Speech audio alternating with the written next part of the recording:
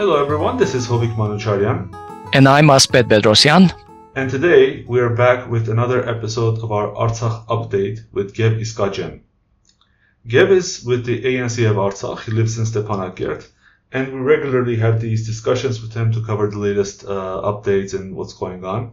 As we're recording, it's September 2, which is the 32nd anniversary of the Proclamation of Independence of Artsakh, and also today is day 264 of the Blockade of Artsakh, which was introduced on December 12, 2022. Hey Gev, how are you doing? Hey Gev, how's it going? Hey guys, good to be on. Same here. Yeah. And incidentally, we're recording this at 1 a.m. on September 2, so I want to congratulate you, Gev, and all of our listeners on the Independence Declaration of Artsakh in 1991. This year is the 32nd anniversary. So first, there have been a lot of changes. It seems like every time we talk every few weeks, but changes keep accumulating. So we have the resignation of Artsakh Harutyunyan to talk about. We have a new head of the Russian peacekeepers we should probably cover. Today is September 2, so we can talk about all the rallies that are going on. But let's begin with the most major, I guess, some would say shocking, but it has been essentially reverberating in different circles. The news about Artsakh Harutyunyan's resignation.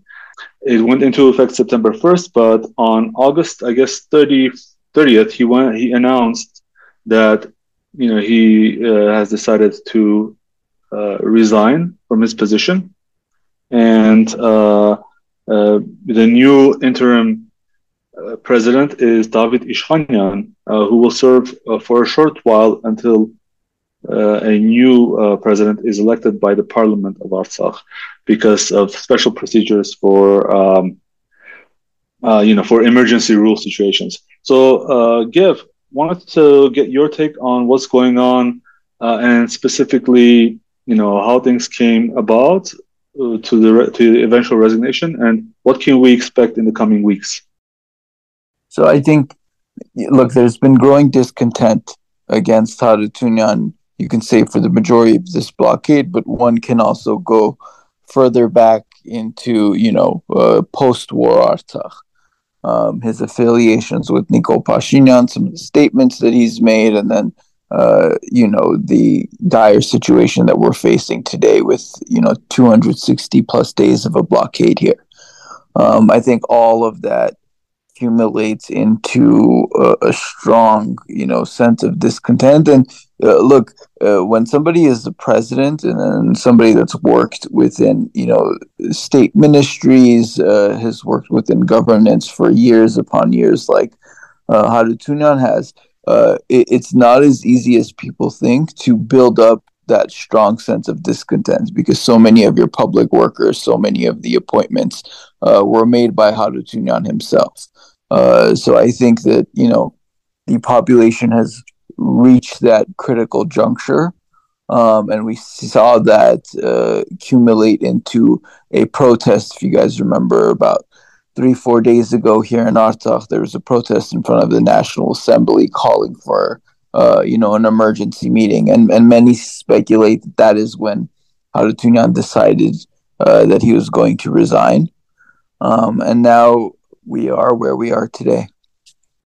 Gev, shortly before his resignation, there was another resignation, that of the state minister, or maybe dismissal, I'm not sure. So the previous state minister, Gurgen Nersisyan, resigned or was dismissed, and Samvel Shahramanyan was immediately appointed.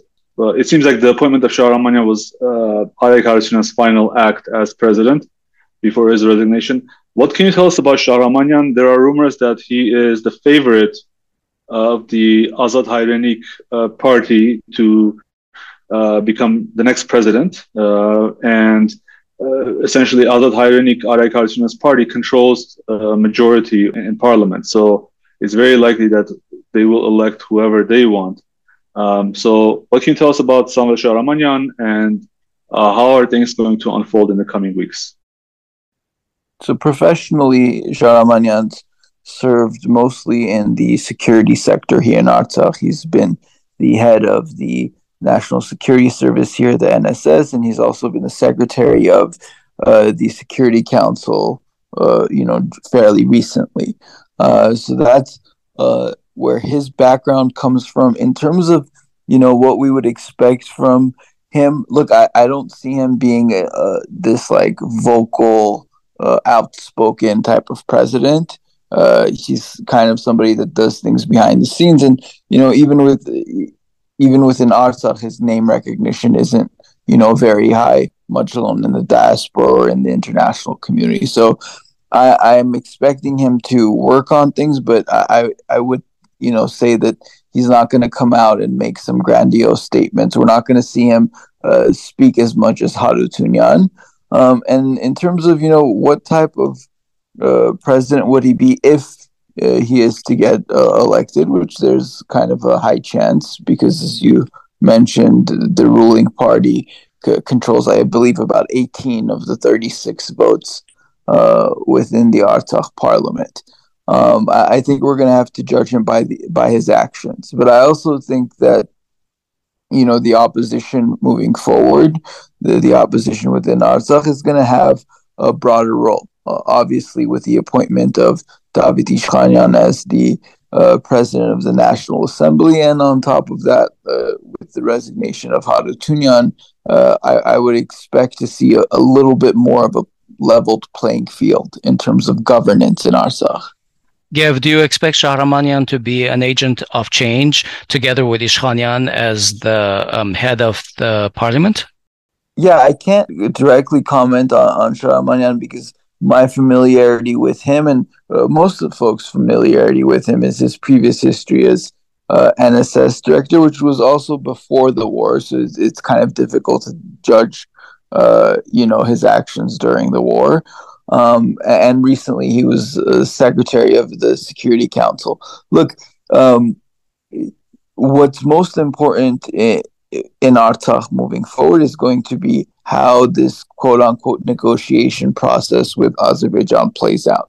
That is the one place where we have a certain sense of agency. There's a million things happening globally, geopolitically, where, to be frank about it, like it's not that much into the hands of the Artsakh government. Especially, there's a lot in the hands of the Armenian government. There's a lot in terms of the geopolitical brokers here. The one thing that we can control as Artsakhtsis, as the Artsakh government, is what happens moving forward in terms of things like the Aghdam Road, in terms of things like negotiations with Azerbaijan. And I think those issues are going to be the litmus tests for us in judging what the governance moving forward is going to be like.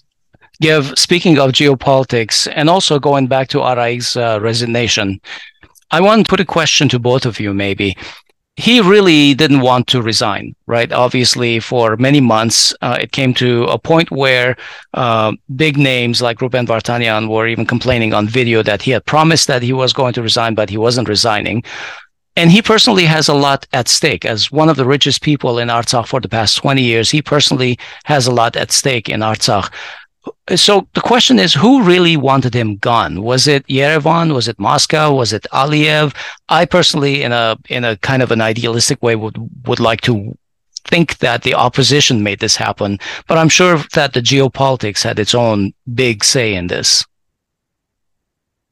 Yeah, look, I wouldn't say that Yerevan wanted him gone because, regardless of the change, if you guys remember, before the war, Araik Harutyunyan was the candidate that Nikol Pashinyan supported and endorsed wholeheartedly. And even after the war, when a civil contract won an election, one of the first images that we get is Araik Harutyunyan at their offices congratulating Pashinyan.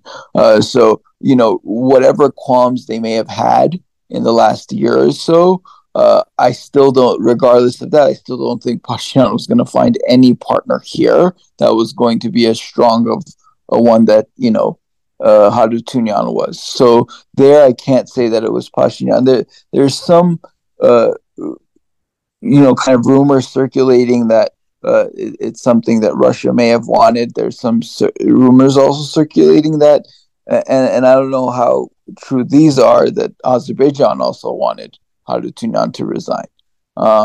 What those entail and the validity of those things, we're going to have to see as we move forward.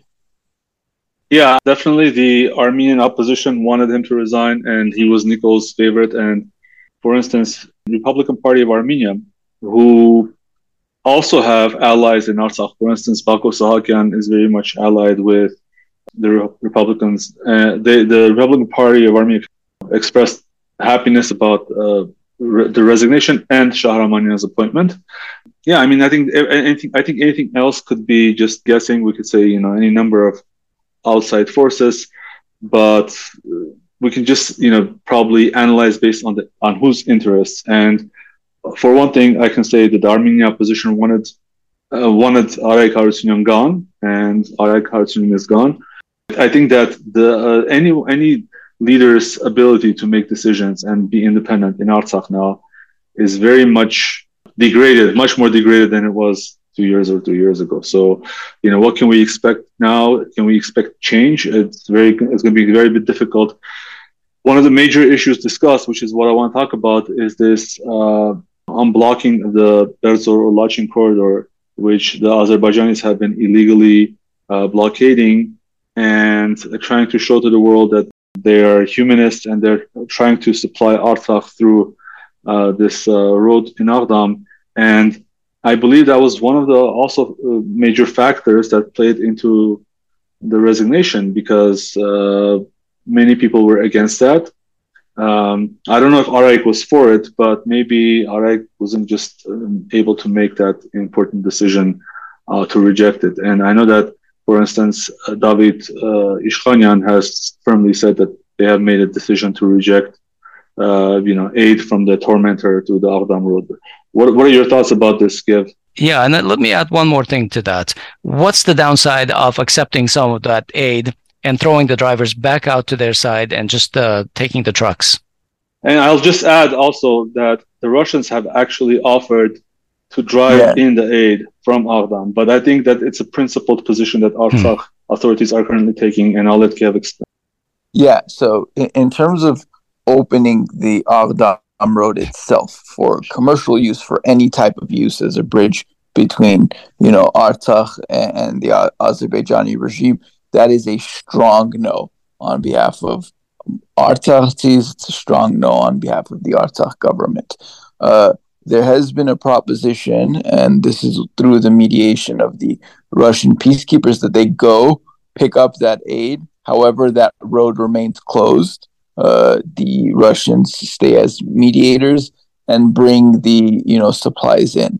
While I am opposed to both scenarios, the second one is not as harsh as opening up the Lachin corridor. And I also don't know if the Azeris would go for the second one, because they care very little about bringing aid into Artsakh, and they care mostly about the integration process starting up through the opening of that road, and as a PR stunt for the international community. I cannot say how the situation will develop, but I would say keep an eye on it in the coming days. Giv, the head of the Russian peacekeepers was replaced again. We know that it's a rotating position, and apparently there was, it's a 6-month term, but it seemed like there was a very quick change between Lentsov coming in and Lentsov going. First of all, we talked about it during this series of podcasts, which means it can't have been longer than 6 months, or maybe close to that. So the new head of the peacekeepers, the fourth one, his name is, I believe, Kulakov. Interestingly, translates into fist. What are his credentials? Why the change now? Do you think this is motivated by any political calculations, or is just a regular rotation? It's tough to say that it's a regular rotation, because you would have, if it's, just going through the motions, you would have expected Letsov's term to be longer than it was. I believe it was even less than 6 months, and we've had, while it is a rotating position, we've had people stay on for much, much longer than that. Letsov's term is the shortest, so there might be something to say about that. There's there's two factors here. One is the fact that before Letsov, the last guy, he was kind of relieved when people in Artsakh started not, there's this growing discontent about the fact that the Russian peacekeepers weren't doing much themselves in terms of the road being closed, in terms of access to food, and those things. And then, Letsov came, and there was people here that were expecting a change from that. We actually saw the situation deteriorate. So the last two haven't been great. But the one thing I would say is how much decision-making power is in their hands. That is an answer that I do not have, and I don't think that's an answer many people in Artsakh, including the government, have. So we have to see how it develops. But I would say, I can't say what that reason is, but I would say it's highly unusual for a general to be termed out this quickly here. Yes, indeed. Okay, well, I want to jump to the next topic, which is September 2. As you know, in 1991, September 2, Artsakh declared its independence, and until 2020, it really was, independent. In many ways, it had many functioning institutions and armed forces, and we're now seeing forceful, humiliating degradation of that independence, to the point of keeping people starved in order to achieve political aims by Azerbaijan. Sadly, maybe also even with the silent, help from Armenia. But we know that there are a lot of events around the world organized by the ARF, AYF, and other maybe even organizations to commemorate the September 2 date. What do you think is the importance of this commemoration? What message can you pass to our listeners about that? I think the times call for us to treat, this anniversary, this date, as more than just a date of commemoration, as a day of action now. It has to transform into that, because I'm not one of those that believes that if we do nothing, Artsakh will remain independent. I think there is a strong chance. There is a strong chance that all the forces on Earth, including our enemies, want to see Artsakh lose its independence. And the only way that we maintain that is through action, is through work. Today is about making sure that we put in the work, that we put in the requisite action to see a free and independent Artsakh. And I think there are two things, hindering us today from that goal. One is a government in Armenia that strongly supports Artsakh, that strongly supports Artsakh's independence, that is willing to do what it takes to secure and safeguard not just the people of Artsakh, but our statehood as well.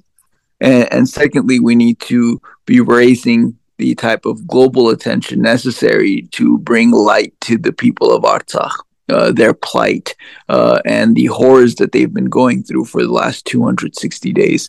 And I think that's what these protests aim to do, to kind of target those 2 points and to make sure that, there is a 35th anniversary of Artsakh's independence and the 40th, and we celebrate those anniversaries in a free and independent Artsakh.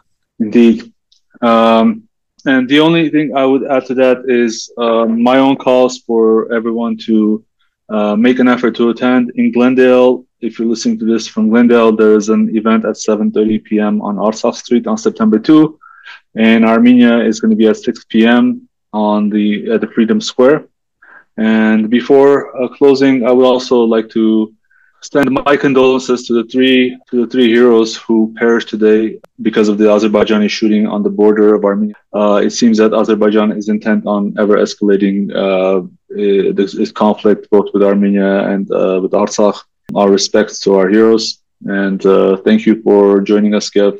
Gev, thanks for joining us. Good to be on. We'll talk soon.